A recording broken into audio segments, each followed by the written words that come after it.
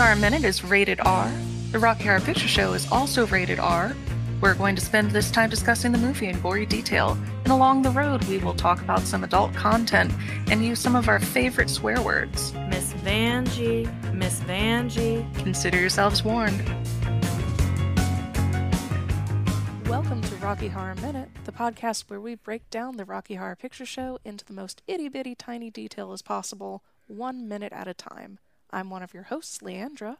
And I'm your other host, Kelly. And today, we're going over minute 60. Kelly, remind me, what happens in this minute? I'm so glad you asked. So, we see Janet on her back, continuing to enjoy herself. Columbia says, "Creature of the night!" Then we see Janet's hands kind of writhing in ecstasy some more.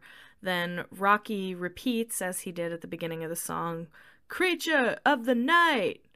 And then Janet ends with, "Creature of the night!" She gasps and then quickly covers herself up with the red sheet. We see the elevator coming up to the lab. Riff and Frank are sort of in the front of the elevator, and Brad is standing behind Riff. Frank is now wearing a phenomenal leather jacket that we're going to get to in a second. He has the cigarette I presume he lit up after deflowering Brad, and he is whipping Riff Raff with a big ol' whip. Riff Raff is yelping. When the elevator arrives, Riff throws the door open, lunges out, kind of falls on the floor, and yells, "Mercy!" Frank strides out, clearly furious, and whips him again really hard. And then he says, "How did it happen? I understood you were to be," whip, "watching." Riff replies, "I was only away for a minute, master." And Frank returns, "Well, see if you can find him on the whip monitor." Then, as Riff kind of stumbles away, he hits him again with sort of a backhand whip and then stomps his foot. We see Brad look pretty concerned, and then the monitor flickers on and we see a man in a wheelchair with an umbrella looking through, I think, binoculars, right, Leandra? Yeah, they're binoculars. And we know from the crim book earlier that this man is Dr. Scott. Riff says, Master, we have a visitor." Frank and Brad join him. And then Brad leans way in to get a better look and then says, "Hey, Scotty." He puts on his glasses and says, "Ha! Dr. Everett Scott." He is so happy he's grinning ear to ear. Riff replies, "You know this earthling?" Then Frank taps the monitor with his whip in sort of a warning gesture, like, stop. And Riff quickly corrects himself with, "This person." And then Brad says, And that's the end of the minute. Yeah, he just calls everybody who he sees on that monitor Scotty. I don't know. Maybe he does not know this earthling. I guess we'll see. So much to discuss in this minute. The first thing that comes to mind is Riff is at the beginning in the elevator when he's getting whipped. He is giving Three Stooges. He's making and he's making Three Stooges faces too, so I thought that was pretty funny.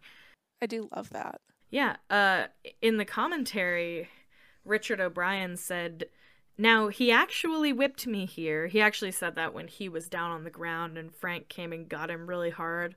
He said, "He actually whipped me here. He caught me several times, but I didn't complain because I was a method actor." So I thought that was interesting because when I play Frank, I am very stressed about accidentally whipping any of my, fellow actors who are on stage.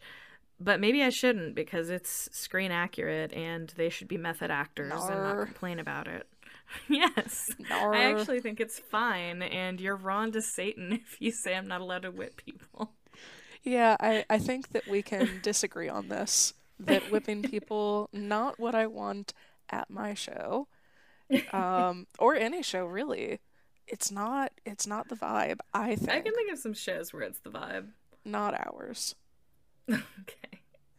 But yeah, I thought that was funny, and it confirmed I gotta be honest, it does not look like that is being faked. So turns out it wasn't. Well, I hate that actually. There was a time many years ago that you were playing Brad, and I was in the tank just sort of watching with voyeuristic intentions, but the Frank gave him one whip and then just kind of offered the whip to you as like, hey, you want to take a shot at it? And you're like, okay, well, and so you whipped Riff. I thought that was hilarious and I loved it. I don't remember that even a little bit, and that sounds delightful actually. Yeah. That Frank is dead to us and hopefully actually dead, but I think that gag should be revived. Okay. God, how many dead Franks do we have? Lots, right? I don't know. Speaking of which, did Blake we haven't heard from Blake.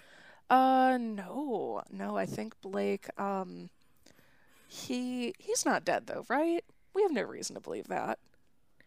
That's what I'm gonna go with if I'm asked. So we've done our due diligence to see if Blake's okay. I'm sure he is. Yeah, he's just not here. Okay. That's all we know. But yeah, I thought that was a great gag and very very interesting to know that he was really getting whipped. No wonder he was making Three Stooges noises. Yeah, I think that that kind of reminds me of I went to a show at a different Rocky cast in a different city, and their one and only virgin sacrifice was paddling with cricket bats. Ugh. And I I 100% just decided that that couldn't possibly be real. So when they said all virgins come to the stage and anybody coming from another cast, I just marched my ass down there with everybody else. And when it came to be my turn, even though I was literally the last person in the line and I just seen multiple people going, "Ooh, ow, ah, that really hurts." I just kept going, man, everybody's really selling this bit. I'm like really surprised by how good people sell the bit. And then they're like, "Oh, you're the last one. We're gonna go real hard for you." And I'm like, "Okay, whatever. I guess I'll go ooh or something." And then they hit me, and I don't think I said anything or made any noise. I was just immediately angry and then bruised for weeks. I remember you told me that Oscar went before you and was shocked and went, "Guys, it really hurts." But of course, you didn't take him seriously because he's Oscar. Yeah, I was like, "Oh, whatever. You're totally ruining the bit, and you're doing a bad acting job at it too. Good job, Oscar. Way to ruin it for the virgins." Yeah, it was again, maybe not a thing I love for Rocky. So if you're from that cast, and you probably know who you are, you're the cast that whips people. Know that I think that that is maybe not the same as getting consent from people, because I certainly wasn't asked for my consent for you to beat the shit out of me with a cricket bat. That's true. You know, despite the fact that we have seen him kill somebody, I actually feel like this is the angriest we've seen Frank. I can see that. I mean, keep in mind, he's spent some amount of time trying to build this man, and the very first time that he leaves this creation alone, it disappears. I can only imagine if you created life and then your servant did a very, very bad job of watching it, you would be angry. But So you it like decided to rely on Riff. Here's why you shouldn't. here's why you shouldn't have. Yeah, like he is like visibly seething. And I actually just like this like shortness of temper and a lot of other different Frank is a complex character. Like I think he's really well developed. Like he has these mood swings and everything in a way that feels very real. I can definitely agree with that. Tim Curry is an excellent actor, and I think that one of the benchmarks of good comedic acting is adding in that level of reality to your role, because if you go too far in the just out of the realm of possibility direction, then your comedy just goes too high and is no longer funny. Yeah, well, but and we get a sense that I feel like, and this isn't necessarily true for every character in the film. I get a sense that like I understand Frank's emotional range. Like I know what sorts of things would make him angry, would please him. Like I feel like if I was at Frankenfurter's castle, I would know how to appease him and everything because we get, like I said, such a strong, and I do think it's at least as much Tim Curry as the writing. I can see that. Since this is the first time we see Dr. Scott, actually, before we go into that, because we'll have a few things to say about that, I noticed after after the camera zooms out and you see Riff Raff, you know, with the monitor lever, he's just announced that there's a visitor. He smiles in a really interesting way, like he's trying to hold back laughter. I Do noticed you that think, too. Yeah. yeah. Now, this could, of course, have just been something that happened to Richard O'Brien on set and not intentional, but if it was intentional, that's very interesting to me. I wonder what the thought process would be, like what the conspiracy theory would be around it being intentional. Are we supposed to work under the assumption that Riff Raff or Magenta called up Dr. Scott and was like, hey, if you want to get to the bottom of some of this UFO stuff, then you should come to this address? And the reason that I think that that's possibly the case over come hang out with Brad is he seems, spoiler alert, very surprised that Brad is there. Yes. And I think, by the way, I thought Brad's reaction was quite strange as well. What, hey, Is, Scotty? well, just in general, like, is this how you would. So, you're at a random castle in the middle of nowhere with aliens that fuck you at a weird convention, and your high school teacher is outside. Yeah, This wouldn't. Is this how you would react to that situation? I would at that point be certain I was in a dream, that's but fair. he's just like, oh, hey, that's Dr. Scott. Like, as though they ran into each other at the supermarket. I, yeah, I guess that my response would be, okay, I don't understand why this person's here. Or Dr. Scott. Yeah, I mean, just in general, be like, what the hell? You know, but I mean, I guess they live somewhat nearby, but either way, I thought it was a strange reaction. Also, I don't know why it took him this long to put his glasses on because he was clearly struggling to see, you know, leaning in and everything. But yeah, anyway, back to the Riff smile. I just think it's possible that he somehow knew that Dr. Scott would come, but I'm wondering if it's more just he sees this as another step towards Frankenfurter's downfall, which delights him. I I hadn't considered that. That definitely is a really fun interpretation on that and gives Mm-hmm. more of a journey. I do like that. Yeah. So anyway, just a little detail I noticed that I thought was fun. But anyway, we'd be remiss to not mention, since this is the first time we see Dr. Scott.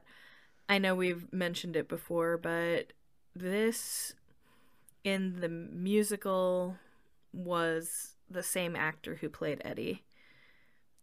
Yes, and as we've said before, Meatloaf was in particularly very upset that he was not also Dr. Scott.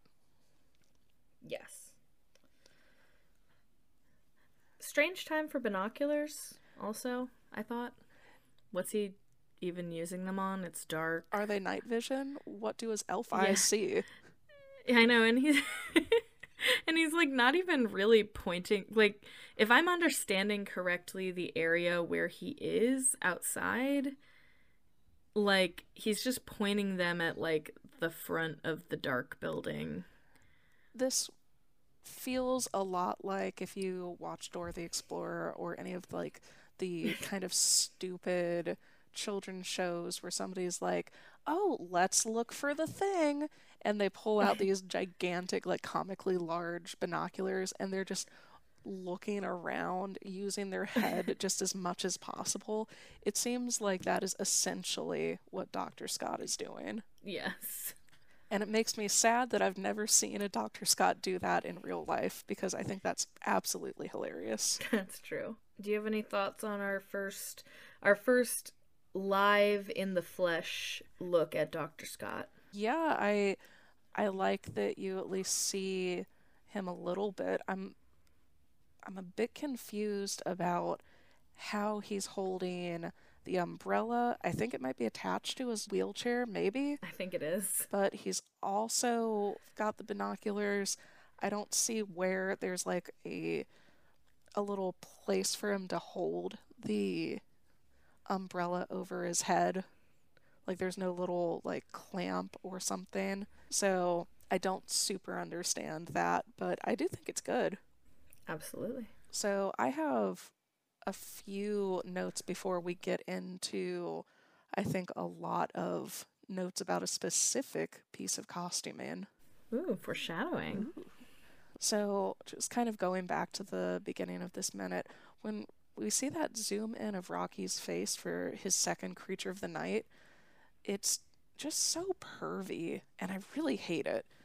Like, this is one of the few times that you really see Peter Hinwood emoting in a character driven way, and it happens to be a way that I hate. Why do you think it's pervy? He turns his head and he's kind of giving a bit of a creepy side eye sort of creature of the night.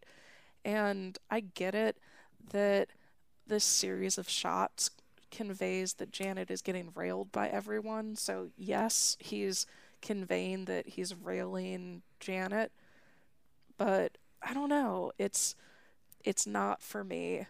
It feels icky or at least Okay. dumb.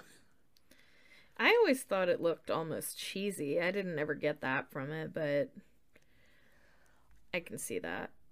I will say though, in case I haven't said it before, Pillow Princess Janet is such a mood. Yeah, you would say that. Yeah, that is your favorite thing to comment about me, and it's it hurts because it's so true. We've already spoken about one of the firsts in this minute. This is kind of a dumb first for me. This was the first time watching the movie that I actually noticed Janet's tiny gold hoop earrings. I know that they're there through just about everything, and I knew that from research and through like screenshots, but it was during these quick cuts back to just Janet's face. And I think that there's just something about the light hitting that made me notice it better. It's one of those pieces of detail that it just I knew it was there, but it never popped into my brain before. And the next thing that I wanted to ask about, we've talked a lot about how this elevator is supposed to fucking work. Mhm. Who's running the elevator now? What do you mean? We've already established, I think, for the most part, that when the elevator stops and goes, there's supposed to be somebody like pressing a button or doing some sort of thing to make that stop and go. And I think I've only seen people pushing the button to make it go. okay, I think I'm remembering at least Riff having a some sort of thing that he has to do to stop going into the lab scene. And Janet, at the very least, has a very bumpy crash into stopping the elevator right before, if only we hadn't made this journey. So, to me, that kind of implies that there's maybe a better way to run the elevator and they're just now getting to it. Perhaps. I have no idea. The mechanics of this elevator have always been confusing to me. I agree. I will say, well, is there a call button for this elevator? I don't see one. Right. So how did it get back down there is my question. Yeah. I mean, I guess it's possible that it automatically goes down there, but then you could get stranded. So, I think that this elevator may not work in real life. yeah. Could that be because the room they're in is, in fact, in a different place? And I think just in a we established it's just in like a basement, right? It's the same place with the pool. Yeah. I think Yeah. that is possibly the real. That could be the reason. Yeah. That you don't think Frankenfurter's castle is located like in the center of the earth. He's a mole man. Yeah. Next up, I know that several minutes ago in minute 52, I got confused and mixed up the pommel horse and the weight rack behind the elevator, but both are definitely in the shot now, and the weight rack, this time, 100% definitely has the gift tag back on it. It's right there, so Sue gets to marry. Ha. Did they take the tag off? Remember, with that one, Riff does take it off for I Can Make You a Man. I don't remember that. I remember Rocky looking at it and I Can Make You a Man, but I don't remember anyone removing it. Yeah, he takes it off, and then before he gets the weights, it just falls to the floor, and it's just like he lets it fall out of his limp fingers. Like, oh, this no longer means anything to me. So by Riff you meant Rocky. Yeah, what did I say? Okay, Riff. Oh, But okay, that makes more sense. I was like, I didn't even think Riff was over there. But but I didn't think he untied it, did he? he does. Okay. It's put on there with just a loose bow, so he just pulls it. Okay. Yeah. I also noticed that just in general, they dress the set behind the elevator slightly differently each time. I looked back to minute 52 when I went, aha, where's the tag? And I noticed that the weight rack and the pommel horse were actually already there, but the tag wasn't. So I was just a premature Sumerier. I am irritated an unreasonable amount by the fact that nobody thought to spike the set pieces. To spike them? Yeah, spiking is theatrically when you put a piece of tape down so you Oh. know where things go. Got it. Yeah, you would think, but no. And it looks like there's a stitch or something on Frank's fishnet thigh high on his left leg. And this is the first time that I've noticed it going through this specific rewatching. Surely they didn't have such a shoestring budget that they couldn't replace a ripped fishnet. One would think that. But I actually, in looking up information on a particular costume piece, saw a figure. I remember it was $400 for the show, which is nothing. right. And then for the movie, they upped the budget. Sorry, I'm looking at the article now. $1,600. So 4 times what it was the stage show. But that's still not a lot. No. Okay. Especially for what they do. Apparently, the corsets alone cost $200.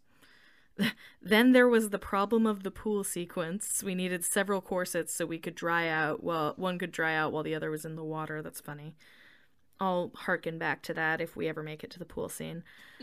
But yes, because remember, they had to dress as she said, several dozen Transylvania extras. I don't know about several dozen, but Yeah, that seems high.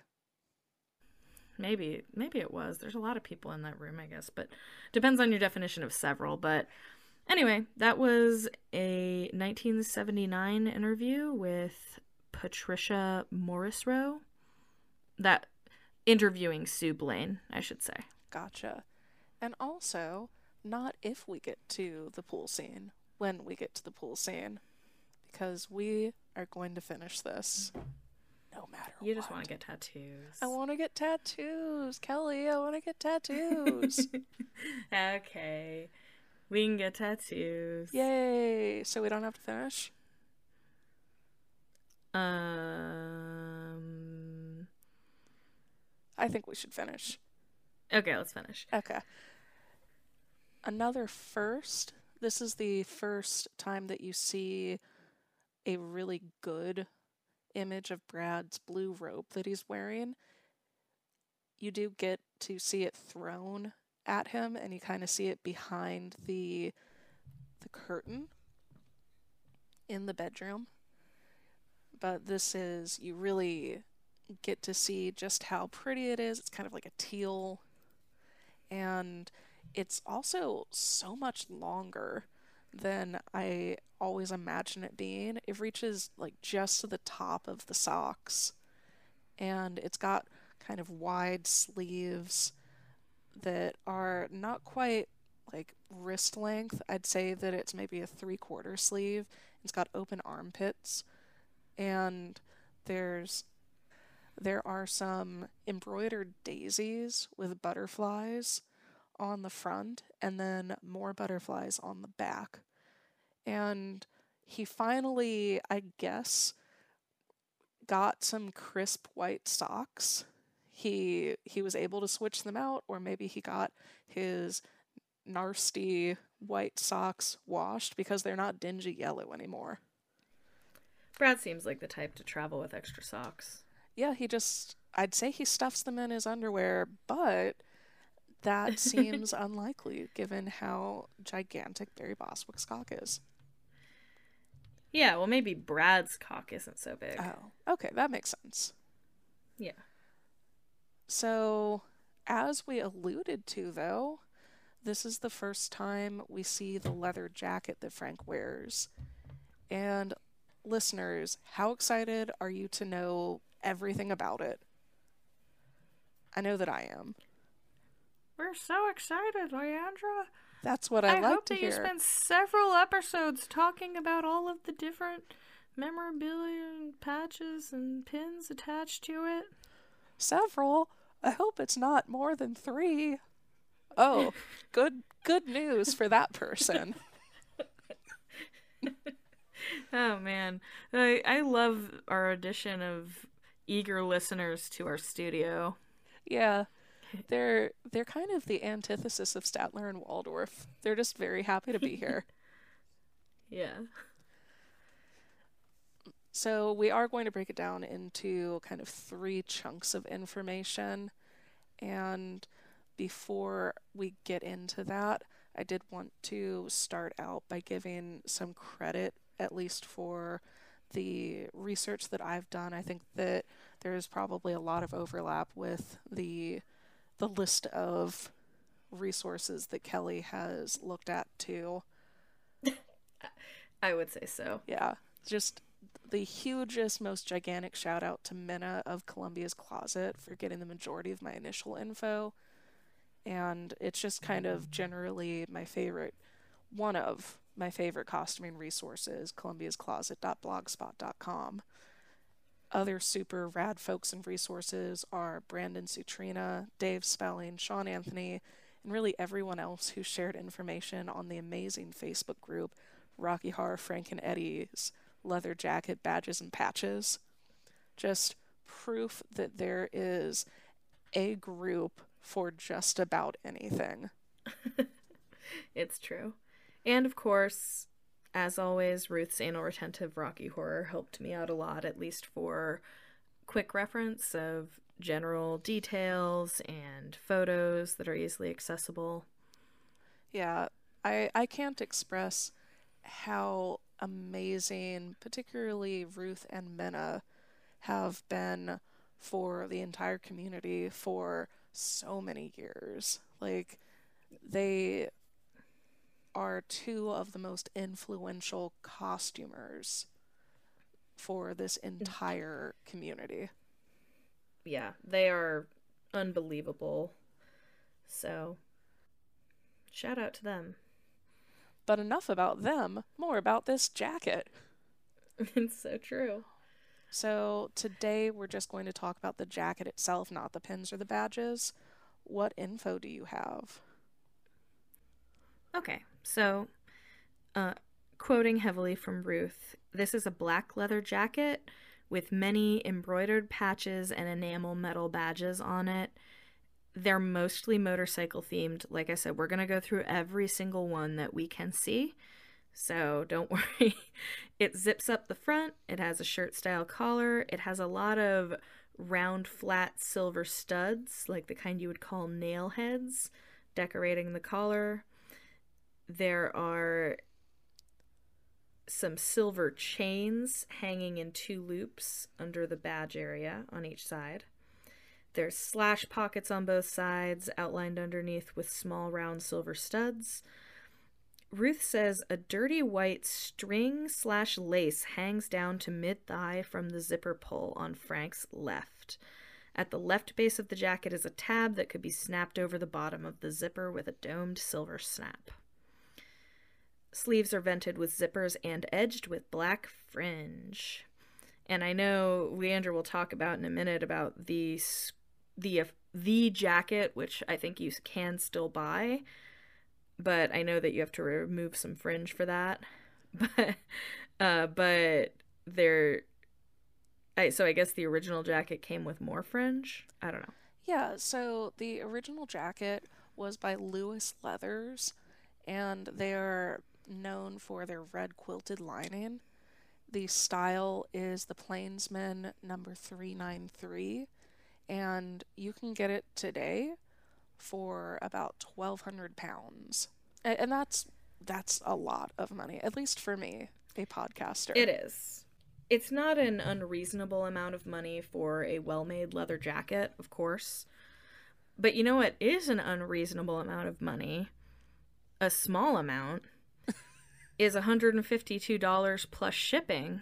And Leandra, what could you have for that amount of money? Well, plus shipping, you say? Yes. Oh, we're still talking about the jacket. Unfortunately, the shipping is $1,200. Okay. So what you can get for that amount of scratch is Halcon Leather worked with Dave Spelling to build out a screen accurate and cheaper version of that jacket, and they even removed some of the fringe that you would have to remove anyway. So it's cheaper, but it kind of starts out with a better shape for what you're going for, which I think makes it a much more achievable costume piece for many people. Yes. So anyway, that's what the jacket looks like, and it is amazing.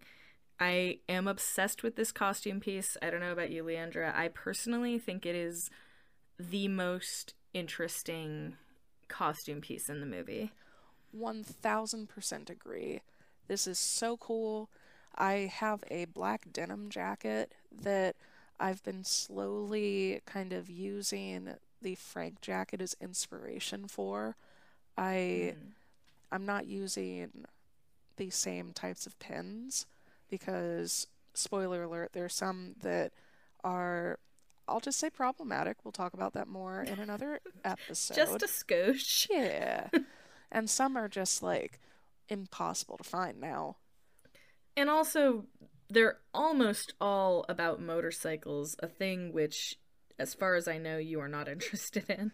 I am a dyke, but I am not one with a bike. Correct. That's a shame.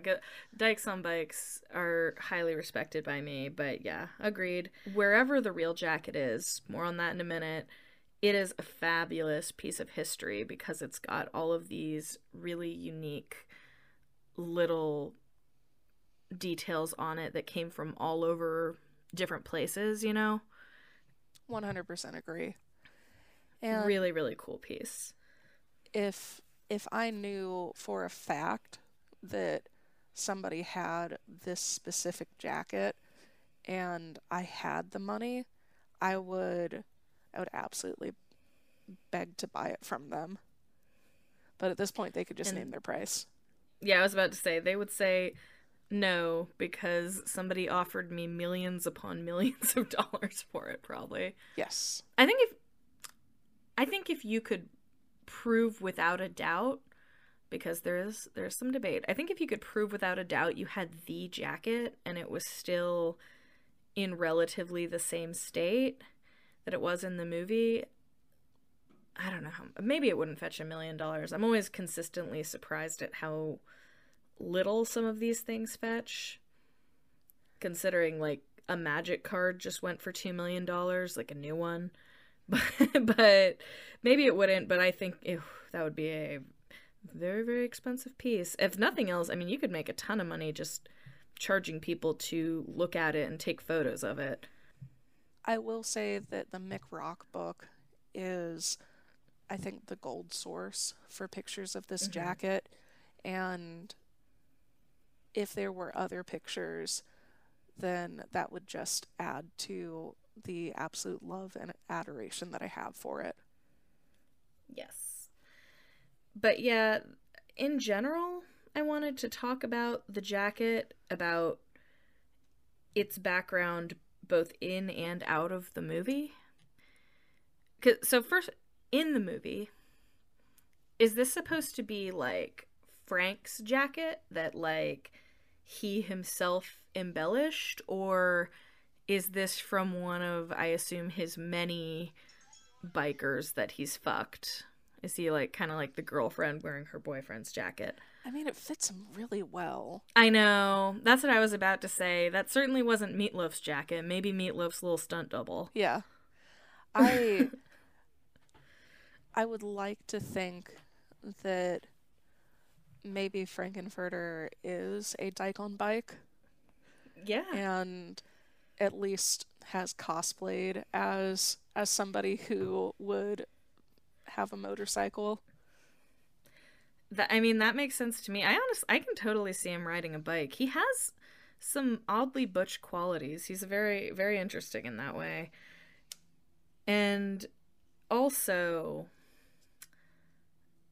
well, we'll get to this when we discuss something in the future, but I have a dubious quote from Sue Blaine that seemed to suggest that she believes that Frankenfurter chose these items himself.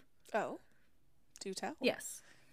You just have to wait for a future minute when we talk about the patching question. But actually, speaking of these dubious Sue Blaine quotes, I got them after desperately searching for any information in my normal ways. I thought to ask ChatGPT Oh no. if it had answers to my questions, and it was producing, I'll just say this, it was producing information that lined up with what sort of my assumptions were, sound like real Sue Blaine quotes, and I don't know if ChatGPT makes things up to that degree, but take it with a grain of salt. Like I said, it is very dubious, but until I can find the actual, which apparently we're working on, until we've seen actual interviews with Sue Blaine about this is the best I got. Yes. And here's what ChatGPT said. This could be fake. I understand that. But it does line up with what I assumed. That Sue Blaine found this jacket in a thrift store, and she really thought it would shape this unique and memorable look of the character. And it did not have the patches and pins initially. She added them because she wanted to create a distinctive, embellished look for the character, and that she felt the customization contributed to the unique style of Frankenfurter. So, Okay. ChatGPT does not cite its sources. I tried to force it to, and it refused. I don't know if that's true, but I did, of course, assume she found this in a thrift store. I have been also talking to some people who know things about motorcycle culture, because I'm not sure if this is how a biker of that era would have decorated his jacket as well. And I've also been looking at some jackets from around the same time period. For one thing, a lot of them are from different motorcycle clubs, which actual biker clubs, that's fine.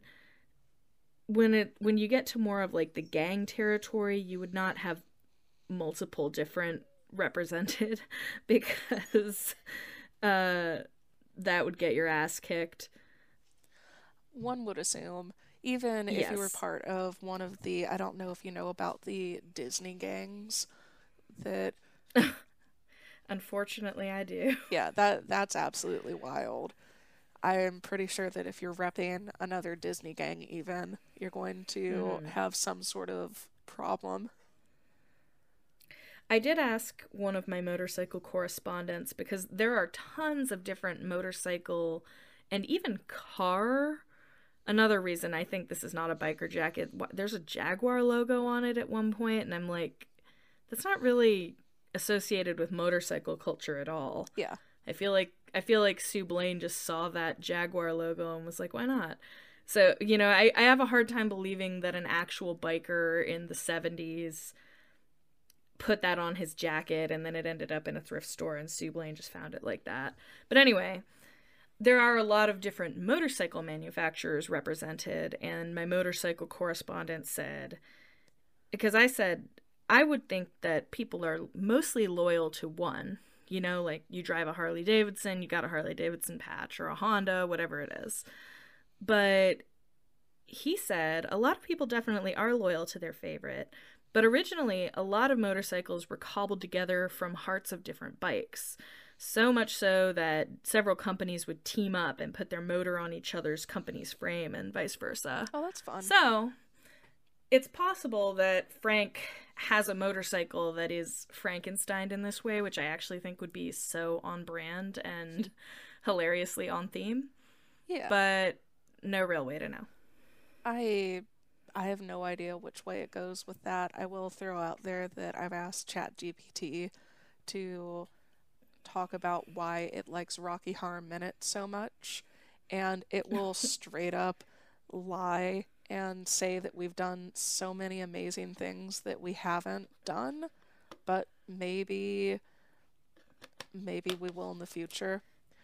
Yeah, I need to make it clear. I am not arguing that ChatGPT is a reliable source, just that it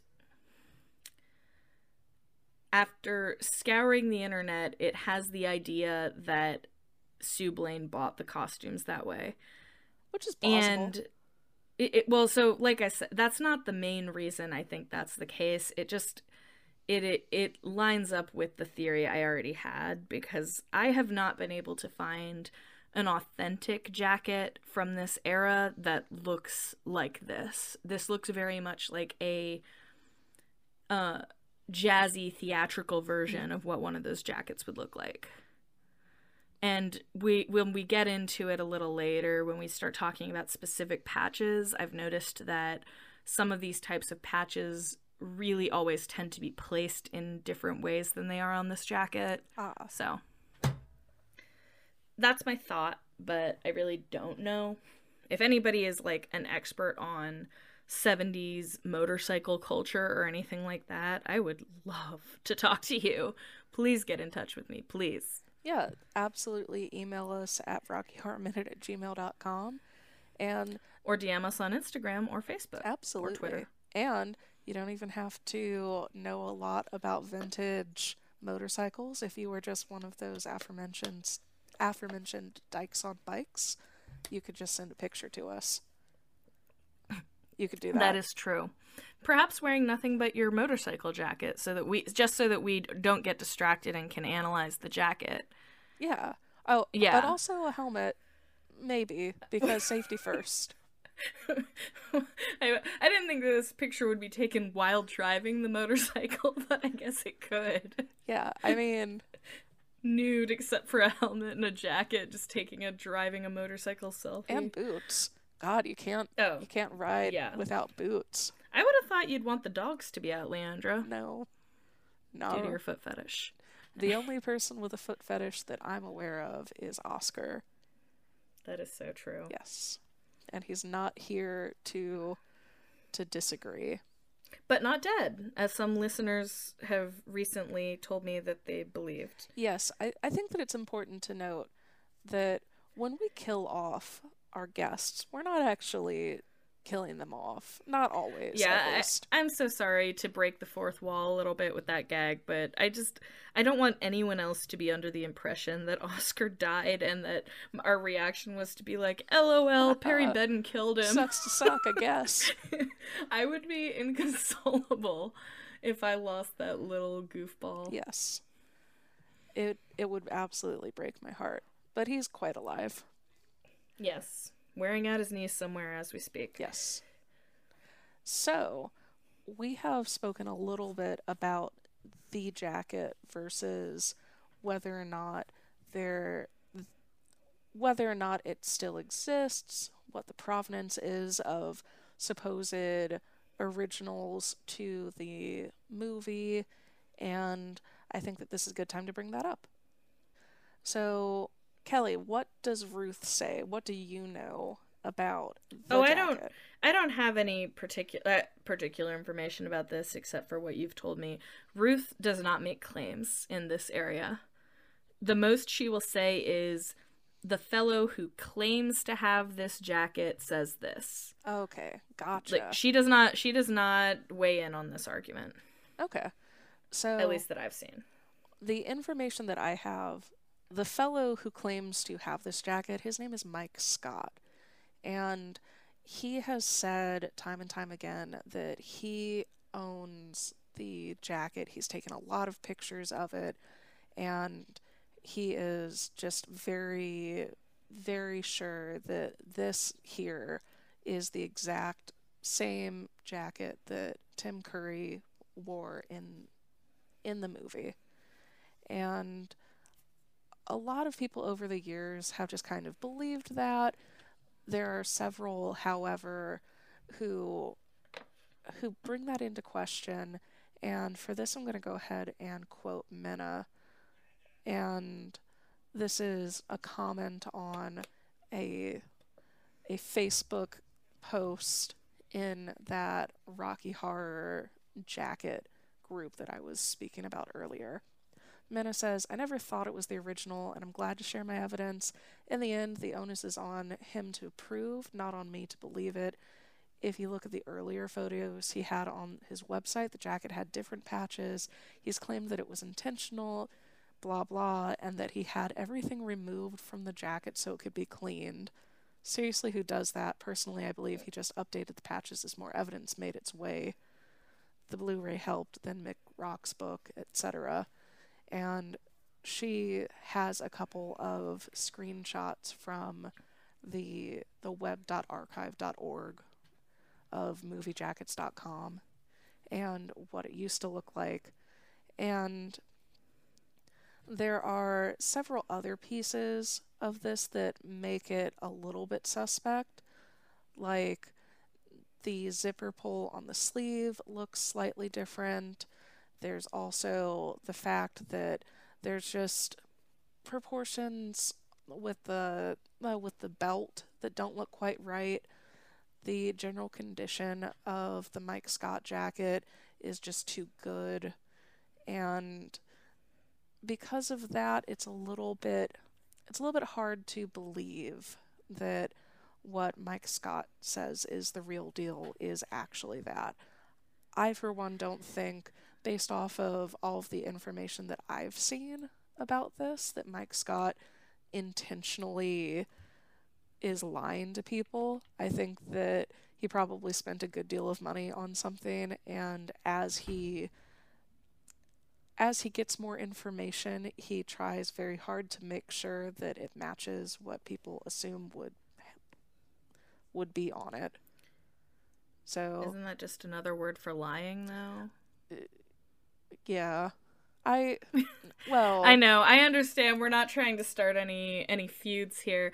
I will say, I find the fact I would be willing to say, like, oh, who's to say? Minna makes some good points, but I'll give this guy the benefit of the doubt. But he lost me as soon as he started saying, I removed all the patches to have them cleaned, and that's why they look different now. What the hell? That doesn't make any fucking sense, does it? It doesn't, and I think that's incredibly suspicious. Yeah. Maybe he believed it was real when he bought it. I'm not the fact that he claimed that, and that he seems to be changing the patches, and that was his excuse, makes me believe that he must know now that it doesn't match up. Yeah. Because, like, let's say, like, if people had said, this jacket looks different than it did before, why do your pictures look different than they used to? And he was like, what are you talking about? No, it doesn't. Then I would say, well, the pictures are kind of hard to go by sometimes. Like, he might be being honest, who knows, but they make a good point. But the fact that he admits that the patches have changed and has a very strange reason for it makes me have a really hard time believing him. Again, do not want to start any feuds. Hey, if you want to, I don't know, fly us out to look at your jacket, I accept. Yeah, I will gladly do that. And also, I know that I'm a big girl. I will even put on the jacket, just to make sure that it feels like something that Tim Curry would wear. Just, I was just going to say the same thing. And actually, so that we know what a replica would look like compared to the real one, you could buy us some replicas. Yeah. And then, yeah. I mean, as long as you're going this far, why don't you also give us a 5-star review on Apple Podcasts? Yeah, if you have any issue, Mike, with what we've said about your jacket, feel free to let us know in a 5-star Apple Podcast review. So that's all that I wanted to say about the jacket for now. We will definitely bring this up again in subsequent minutes. But let's go on to callbacks. Yes, let's. And I'll try and get through them quick because I know we are going really long because of said jacket. So, when Riff's getting whipped and he yells, "Mercy," I have heard, "That's not the safe word." Fair. Thrice he says master in this movie, and therefore thrice I will always say baiting. So, it's nice. But the funniest one for sure is, I was only away for a minute. Doing what? Master baiting. Oh yeah, you can even say doing what, and then. But also, I do like the insistent, like, master baiting. We have a visitor. Frank whips Riff right before he goes over to the monitor, and then you can say, your forehand's pretty good. How's your backhand? He whips him again, backhand now, and then people will say needs work. Which, I don't know, I thought it was a pretty good backhand. When Scott appears on the monitor, I often hear, "It's Mary Poppins and she's taking a shit on the lawn." Mary Poppins, of course, a reference to the umbrella, and then I guess because of the way he's, like, hunched over, it kind of looks like he's squatted shitting. Kind of funny. Yeah, it's the funniest of the options there, I would say. There are several. What are the other options? I know there's other ones that I just can't remember. There's some shitty ones about Nazis. There's also screaming Timmy, like Timmy, like from South Park. Oh, God. Which is just, like, not funny. What year is it? Right. When Brad says, "Hey, Scotty," I love to say, "Beam me up, this movie sucks." That is beautiful. Yeah. This is not a real callback as far as I know. Not that it's super original, but something that I have always said just from my own brain after he says this earthling, and Frank corrects him and he goes, this person, I always say good save. But I also will sometimes hear alien alert. Yeah. But I like mine better. That's it. Very cool. I have just a couple of other ones. At the end of Creature of the Night, you can say, no fair, Rocky gets seconds.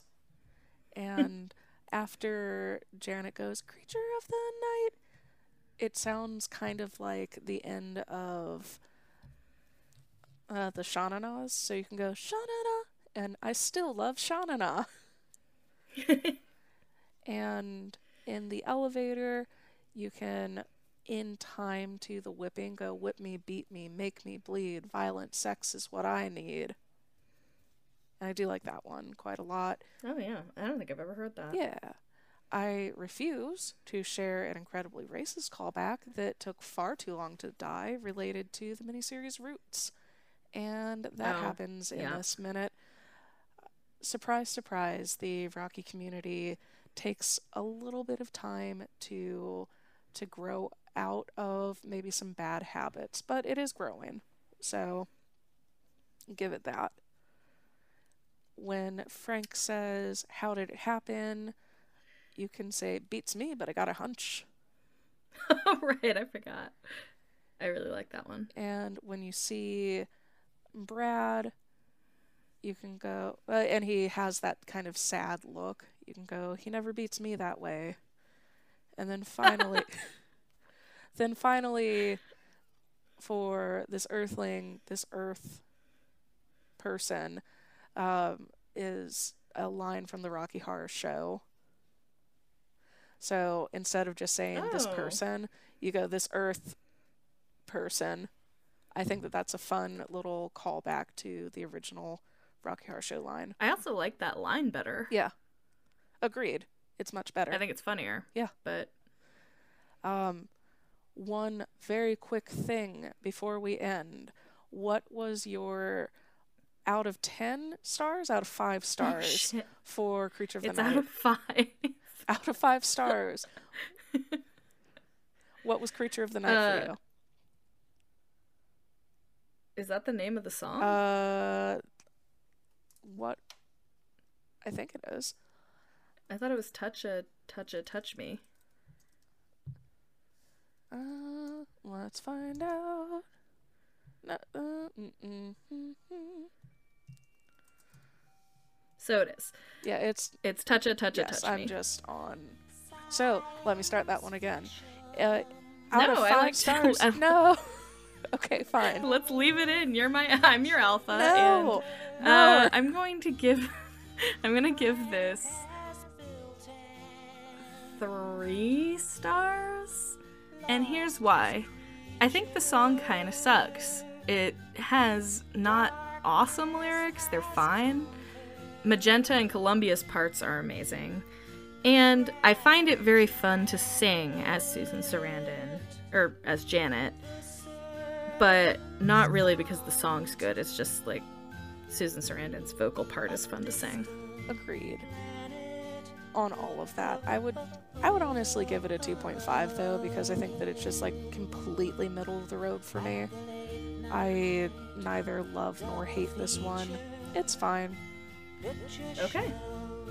Well, you don't have to go home, but you can't stay here. You don't have to go home, but you can't stay here, so get the fuck out. To the late night double feature picture show.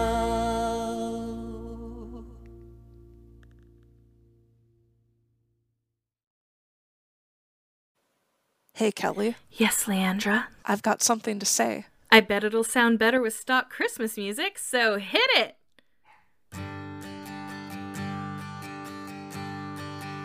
We at Rocky Horror Minute want to thank you all for your continued support when we needed to take a long break. That's right. Leandra needed that time off to become a tri-state yodeling champion, a thing nobody wanted her to do. And during that time, Kelly's boobs grew 3 sizes, just like the Grinch's heart. Aw, you noticed! We wanted to get back into recording so very much, but it was our dearest listeners who contacted us who finally brought us back.